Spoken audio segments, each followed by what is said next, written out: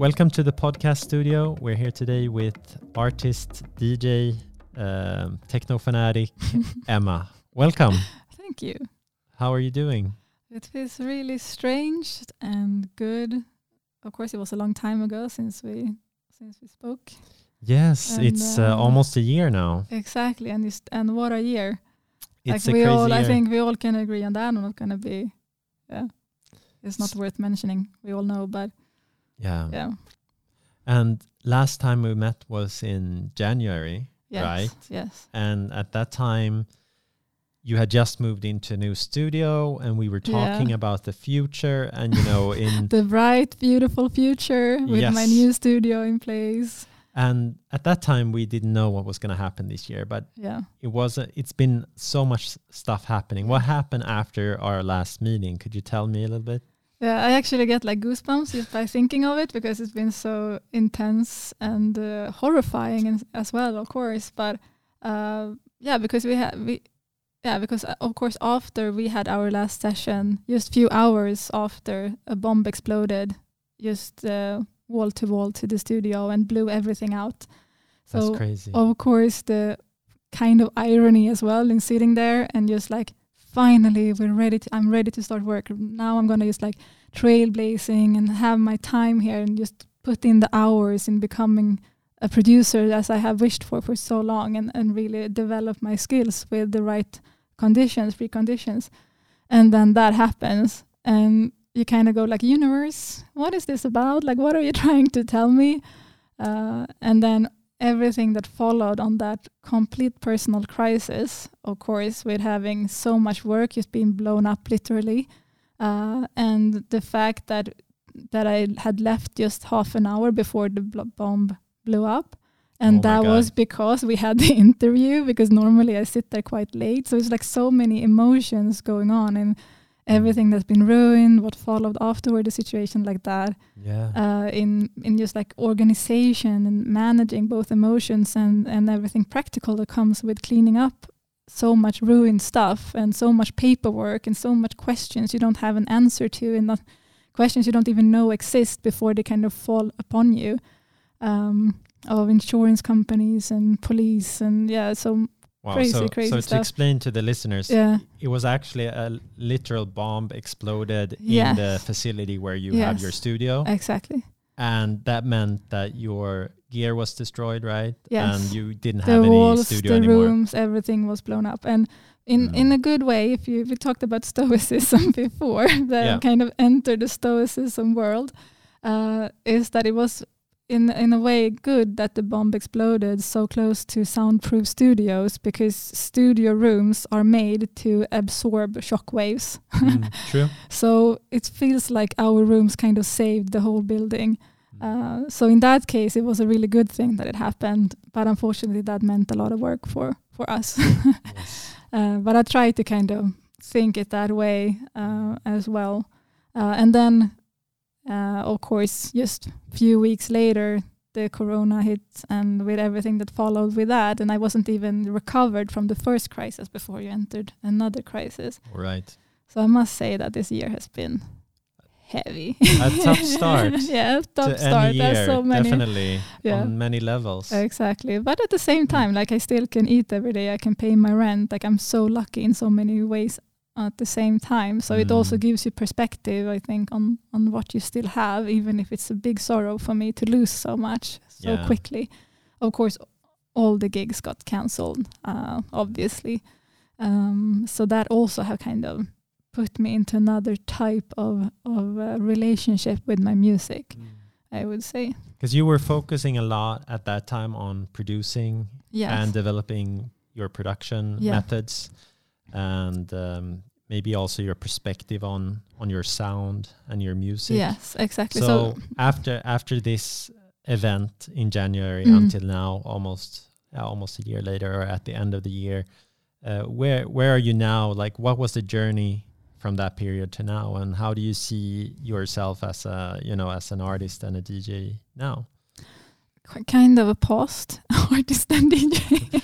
we're in the post era. No, post. Post. Yeah, you're on a break, I'm like kind of stagnated. Yeah. No, but it's not that bad actually, or it's bad, but it's also interesting. So as an example, the first thing I did was explore my sound with the DJ concept of disruptive techno that we have talked about before in other episodes. And from there, it was quite easy to move into the studio because I already knew what sound I was looking for and my identity in the music. So it was super fun to just go from the DJ part of music into the production part, and I just looked forward to develop myself in that era or that section.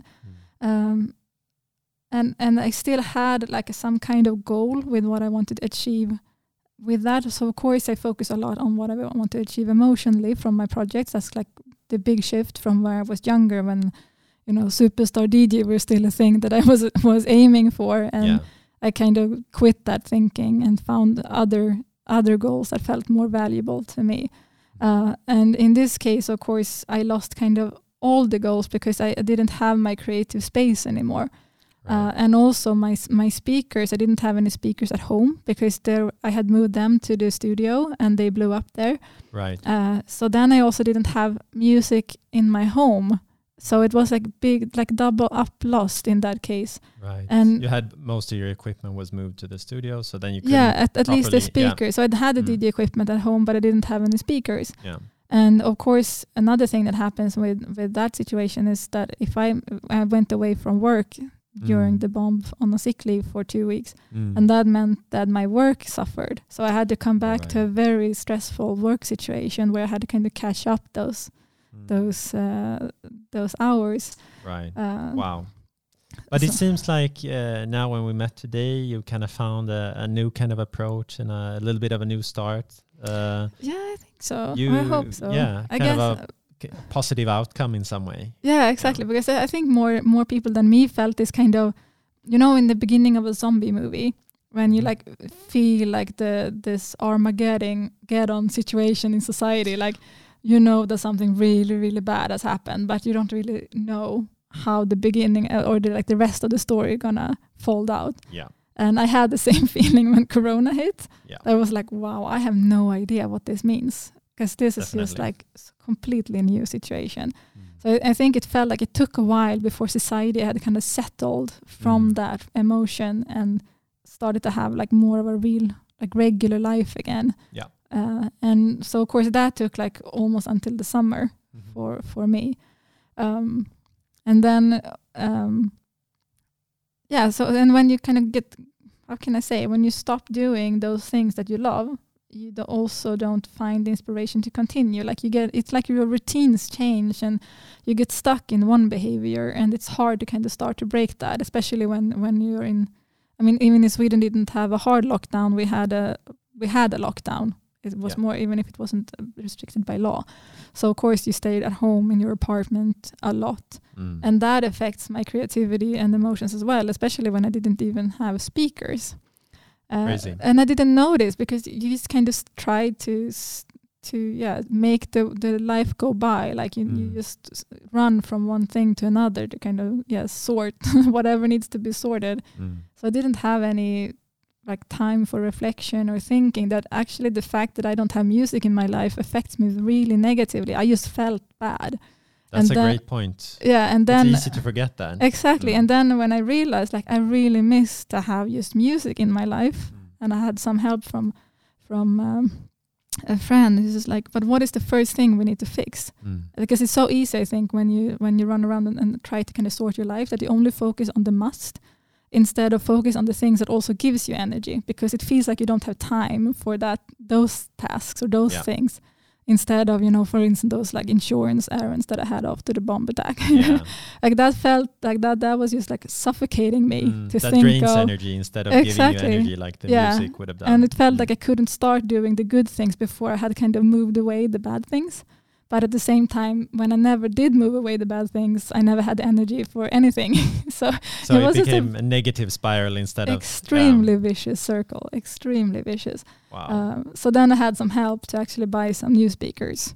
That's great. Even if it weren't like the super best quality that I was used to, it was still like, just have sound at home. And that's then a big change. So then you started resetting a little bit your lifestyle and listening to music again. And so just kind of started like, oh, I actually start to recognize myself, like this was me again. Like, this is how I can feel. That's great. So so that was like a big revelation to kind of remember. Like, okay, I need speakers. That's like the first thing I will fix next time if anything happens. Definitely. And the last few weeks you also went through a little bit of a like rediscovery, right? With in terms of music and creation. Yes. So of course that didn't change everything. It changed a bit, but for instance, like when as a DJ you always have to work with different trends in music, and of course no one wants to produce and release music when you don't have any gigs or clubs playing the music. So you also had like an identity crisis in the whole scene. So no one wants to play your music, and the only thing people wants to listen to is basically quite calm stuff that you can enjoy at home, not necessarily on a dance floor, which is what I'm focused at. So I didn't even feel like when I was looking for new music, I didn't find anything. And so that's also a problem. And when I find anything, it was so big. It had went so much time between my last gig and when I wanted to do music again and start to build playlists again. So I didn't connect with the new music. I couldn't put it together with tracks that were more than 6 to 12 months old. Right. And there was some kind of disruption between where you were and where you were starting again. Exactly. And that's a quite normal thing. After 20 years, I know what that means. Yeah. But I also know what it takes to get back into that connection with the music. And that is time. Play your tracks over and over again. Try new ways of mixing. Try new ways of sorting the tracks. And that energy I still didn't have. Yeah. So it was still really, really hard. Yeah. And I just kind of felt I was locked up in this negative spiral. I just saw the walls of my apartment day after day, like nothing to give you inspiration, nothing to give you energy. Nothing dynamic. Nothing dynamic. Like Sweden is a dark place as well, wintertime. So it's we're like, there now. Exactly. Yeah. So the darkness that starts to affect you after the summer. So I had to kind of start to rethink the situation, because after a while you just notice that this isn't working. Like I will be depressed for real if I continue to live like this. Yeah. So I started to kind of find new ways of giving myself energy. And one of them, of course, is that I started to be aware of how much the environment affects me. So when I had a life where I do things, because you are invited to gigs, you work with people, you meet people out at clubs, and then you meet maybe for a coffee, and you go to your work, and you have exciting colleagues to play, like to interact with and get ideas from. Like all those things that we get automatically from our environment are now gone. Right. Because you're just at home in your own apartment. Yes. And in my place, I'm also alone in my apartment. So I had to kind of start to see how much in my environment that had changed that also affects my mood and my behavior. So I've started kind of sketch up now my new project. Yep. So if my previous project were more about finding myself in an artistic way in the music, now it's more about how can I find myself again in the music and be aware of what it is that affects me in creativity and the actions I take and the things I get motivated by and wants to do. Right.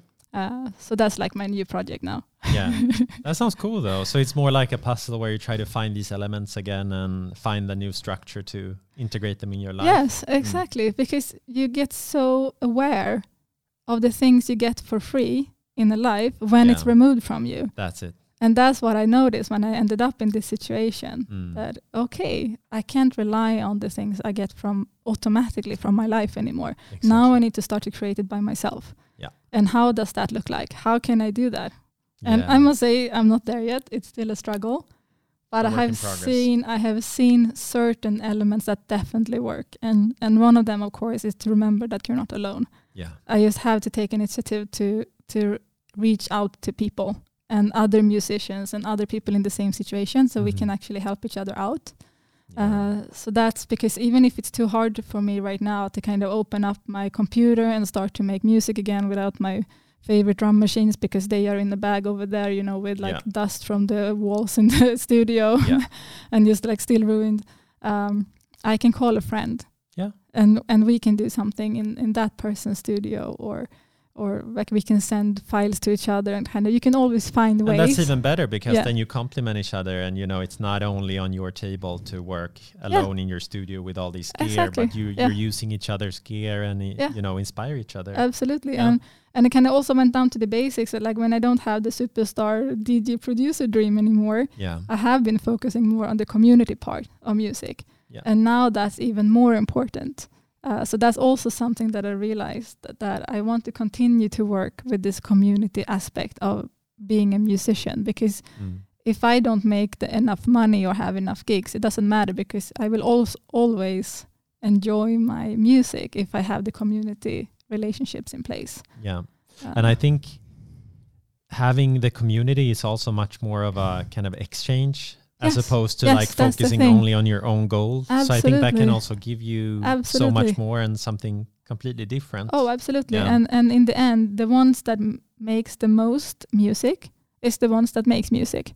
Like that's the first thing. So to just focus on having fun and enjoying what you do, the classical, like it's not the goal, it's the journey, like all that kind of cliches is really, really true. It's a cliche, but it's there for a reason. Exactly. And if you only focus on the goal and not on the community part and not on the journey, it becomes hard, I think.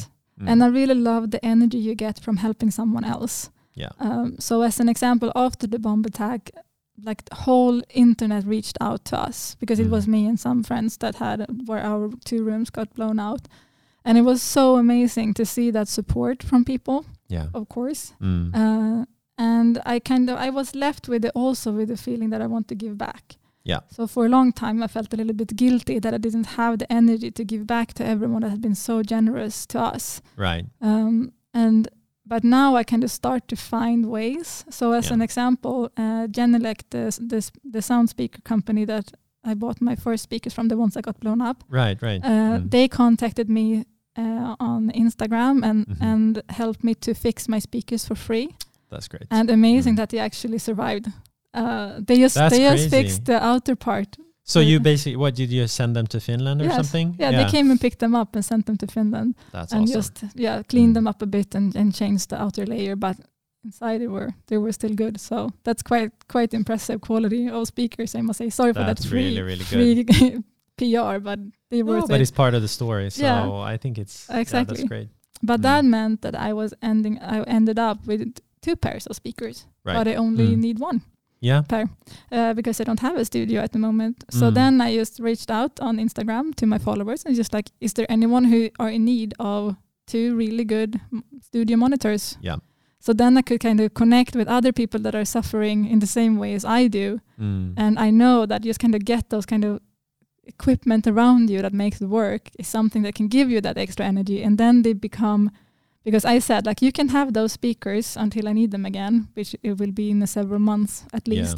But only if you produce those, like 2 tracks a month. Right. Like but that's great. I put some pressure on him because I wanted to have that like external motivation factor that like what is it called when you're there's a name for this that I don't remember now. But anyway, it's external motivation. It's accountability. Accountability is what I'm looking for. Exactly. So one guy. I picked one guy that I felt were in the right place to that really like needed this and also was really ready to start. So he had already started a bit on himself, but it was a struggle. So he came over and picked up the speakers. And I mean, now I'm so invested in his story. And listening to his music and that's exactly. Great. So I try to kind of find those ways where we can just help each other out and remove this feeling of like loneliness. And try to reconnect with the scene in those different ways. I think that's great because that has kind of been the theme of this year, like loneliness and isolation, and like any way you can get out of that through music or through collaboration is great. Absolutely.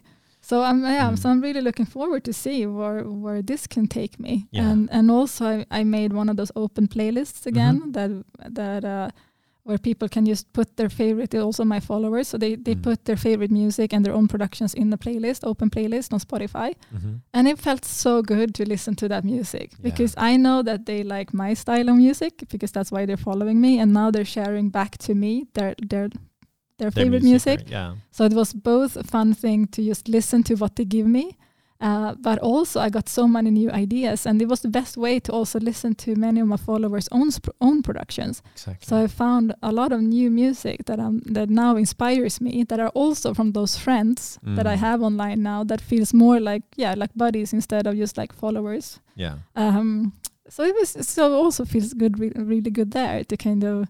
Now I can play their music in my sets, and I have another way of giving back, but they gave to me first. So exactly. I really it's like a that. give and take relationship in some ways. So I can try to focus on the giving part, and then I enjoy when I get back. Cool. And on that note, what about the track? Was it called 909 Problems, right? Yes, Could you tell me a bit about that story? That's also fun. It's not 100% finished yet, but it just needs a little bit of polishing.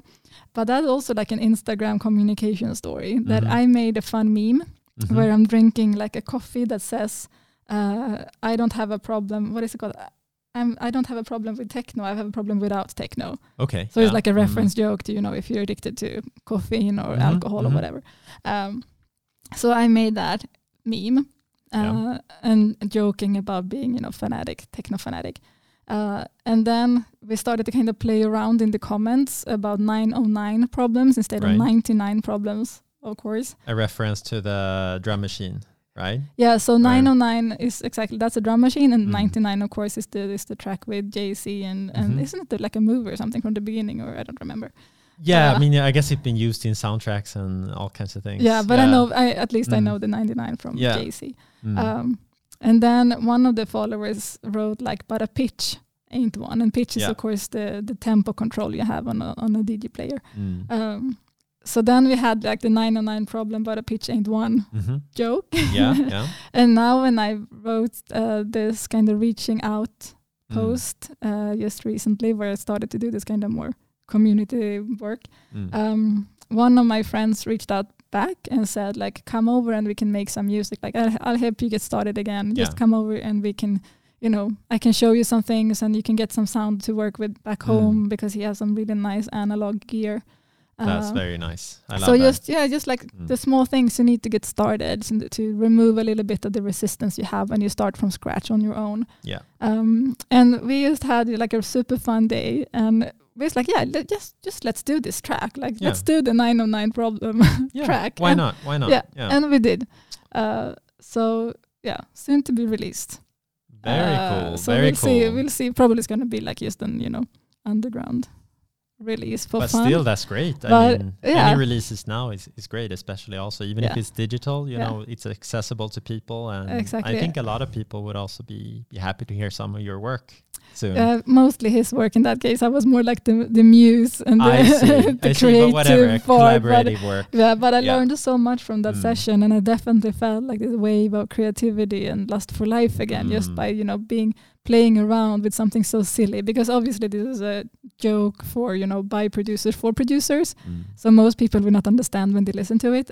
But that also gives you less pressure, because it's based on more of a joke. It's for fun. It's improvisation. It's not like, it doesn't have to be heavy and dark and moody or stuff like that, that you can also often see within the techno scene, Absolutely. So just like find the creativity and happiness again, and definitely the path to that is to remove pressure. Yeah. And that I think a lot of us are struggling with right now, that when you get behind so much of your regular standard or delivery of whatever you work with, it's so hard because you compare yourself with where you want to be. Yeah. And now you have to kind of start working again, and you just like see the other ones like over there. Yeah. Or at least the fictional you that you want to be. And you have to start from such a like low place. Yeah. And it's so heavy to remember, like that's the mountain and I'm supposed to be up there. And but it's better to just go back to where you are right now and just go and look at some analog gear and start pushing buttons. Don't even look at that mountain. Why? Like, what's the reason or purpose for looking at that? Yeah, actually, it doesn't give you anything, right? Yeah, just remove anything fun in your emotions. Yeah. Cool. So that was it was just a fun project to do, and we will continue to do it, of course. Sounds good. Until it's completely finished. But it was I think we can also maybe mention that you had developed you mentioned it before, but you developed this style before in your DJing that was called disruptive techno. Yes. Do you want to just give us a brief explanation for someone that might not have heard about that before? and then maybe moving to what it means to you today as opposed to maybe 1 year ago? Yes, absolutely. Because of course that is also a process. But it started out with me wanting to challenge the handcraft of DJing in a new world. Mm-hmm. So I come from the vinyl DJing, where of course it's a struggle just to to beat match is really hard work and requires a lot of practice. And then you start to have new technology that starts to automate and a lot of the things that makes a DJ. And you're standing there after a while and it's like, what am I even doing here? Like I choose tracks, but that's not part of the handcraft of being a mixing DJ in my world. I want to be creative with my players. Yeah. And it kind of removes presence as well in music when you have to, wait for things to happen. Like I put play and everything is even if you don't use sync, it's really easy to beat match.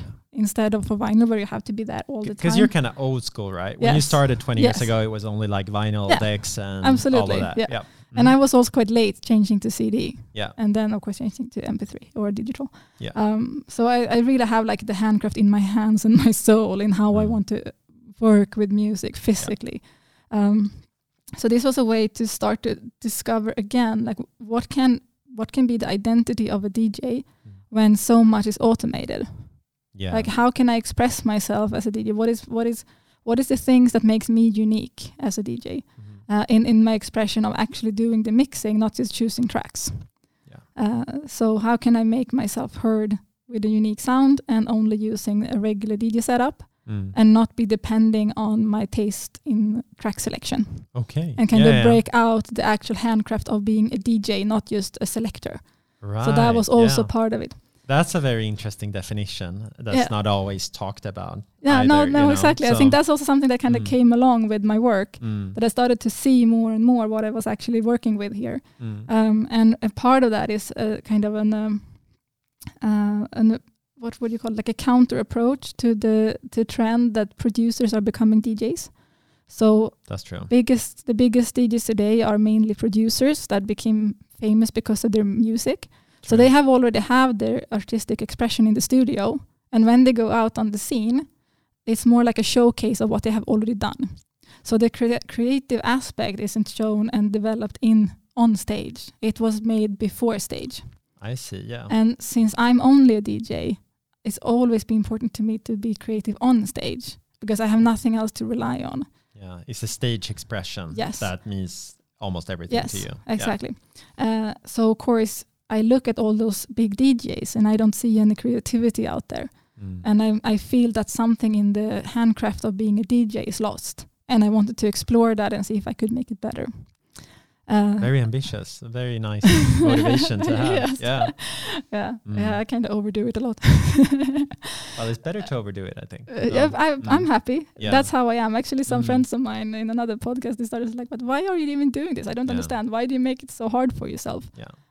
But for you're me, kind of trying to challenge the norm or the current situation. Yes. Yeah. Exactly. So either I'm just happy playing tracks for people and enjoying my time in the booth, but I have an artistic ambition that I need to express and explore.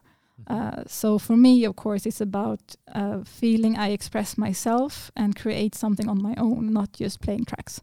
Yeah. So I have an individual freedom when I play this new way that I can't have if I'm just relying on old ways of mixing.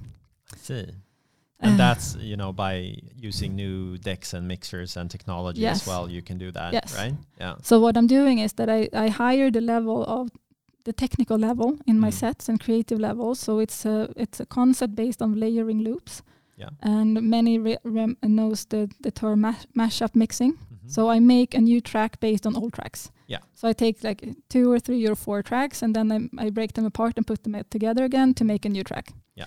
So of course there in the combination of those tracks, I can find something new that didn't exist before the gig and will not exist again afterwards. So it's only a very in the moment. Yes. Yeah. So it's a very live experience in what can happen. And I surprise myself over and over again on stage, which gives me a lot of like presence again, because suddenly it's risky to be up there. Suddenly I have to be super aware of everything that happened before me, what plan I have forward, what's happening in the moment. There's so many things to be aware of when you work this way and trust yourself to always get the new ideas that's required to make a set like this interesting. You cannot be lazy, really. I you can't need to be present. lazy. You Absolutely. need to be in the zone, kind of. For sure. And then I realized that now I'm put back into the exact emotion I had when I was playing vinyl. Because suddenly I was sucked into the music again. And when you're so present in the music that you really have to feel every track, every beat you're playing, that's when you can find this magic that you can that you can share with the audience, where they feel that, wow, something extra is happening here. Like the emotions stick together. I can bring them on this journey, this emotional journey. I think that's kind of the unforgettable moments, like those sets. Like there are some sets that I remember from like 10 years ago, like seeing Ricardo Villalobos 3 a.m. in Paris or whatever. You know, like it's those sets that felt like this happened only this night, and that was unique. Yeah. And I wouldn't say I've experienced that many sets like that in my life, you know. So it's sets that stay with you. Yes, absolutely.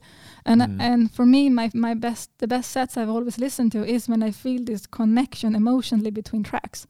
And if you're not present, it's so easy to just put on a track that might be, you know, it might be the right key, it might be perfect beat match, but there's no emotional transition. Like you want to move people emotionally when you do this, not just, you know, play along and like, oh, you can't hear the transition from one track to another. I want to create like distortion inside where you actually start to experience yourself again.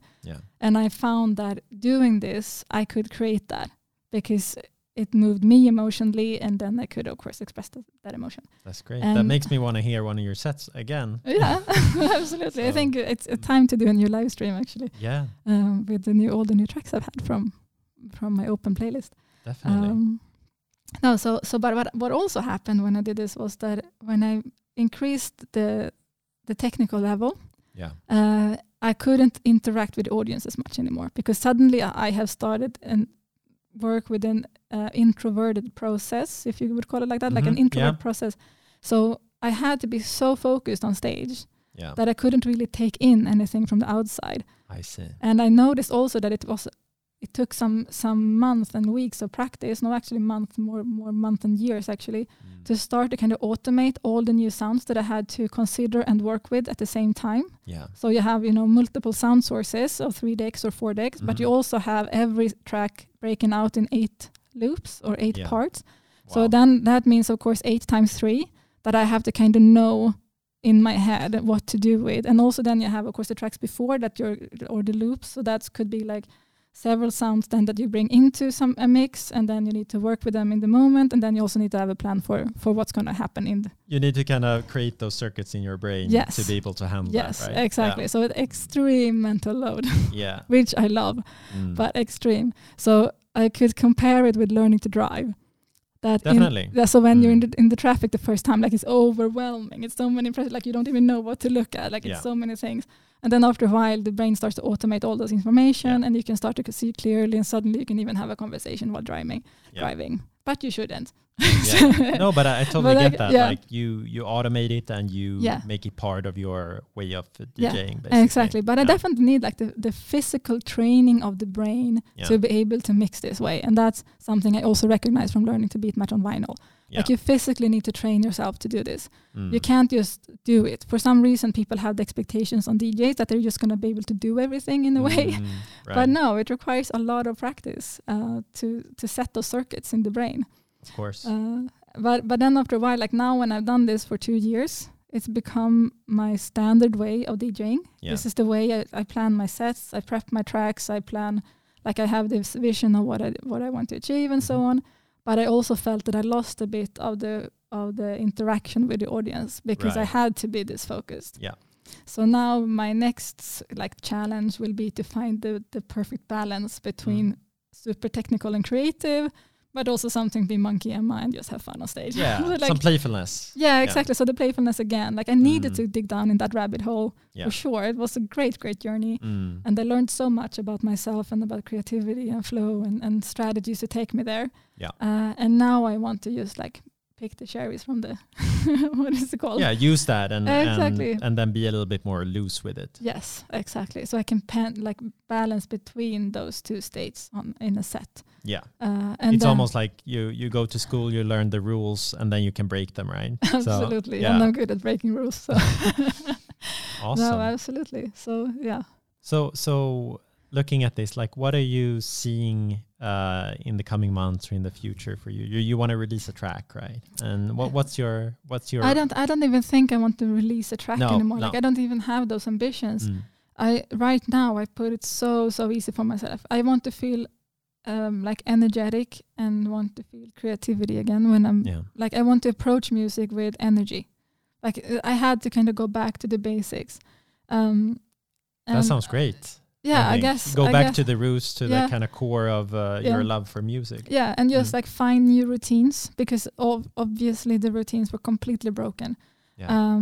And before the studio, I struggled with routines as well, because even then you had to be home a lot. And so I need to kind of find a better process and routine for how to make music happen, so I can kind of fall into it a bit more. Yeah. Like not without so much struggle. Yeah. I'd say to find that is like the biggest goal right now. Right. To make it more an integrated part of your life. Yes, exactly. Like just like bring it back to my life, and just continue with the community part and the playfulness, and I know I have some gigs waiting for me, so it's not completely dead. We're just waiting for this virus to kind of fade away a bit more. That's great. So there's light at the end of the tunnel. It's light, yes, absolutely. And I think this situation will help me to get to know more people that I can, bring into my life for the future, and just see what that kind of interaction will bring me. So it feels pretty good. It sounds like a very good stage now of your so. artistic progress. Yes, but I think so. It's still quite fresh, so to speak. And of course, at work, we had a lot of pressure on us during this situation. So of course, that will also start to calm down. It's already started, so I get more and more like air in my private life to play around with as well. That sounds great. But the mental part, I would say, is the most important, to kind of find the right way now to find motivation again in those hard circumstances of lockdowns and darkness and all of that. Isolation. That sounds great. So we'll see how it goes. So if maybe we have to wrap things up now, but could you tell me a little bit, if someone wants to follow your work, like where should they go? Where should they look for you? Yeah, absolutely. I'm mostly present at Instagram. Yeah. So that Eima_official. Okay, great. And Facebook is and also. Facebook, yeah. And I start to release things on YouTube when I do live sets, but I think that Instagram and Facebook will be the best places to find me. Okay, great. Emma, thank you so much for coming here today, and I hope you. we can meet again and discuss your progress as an artist soon. Thank you. Thank you.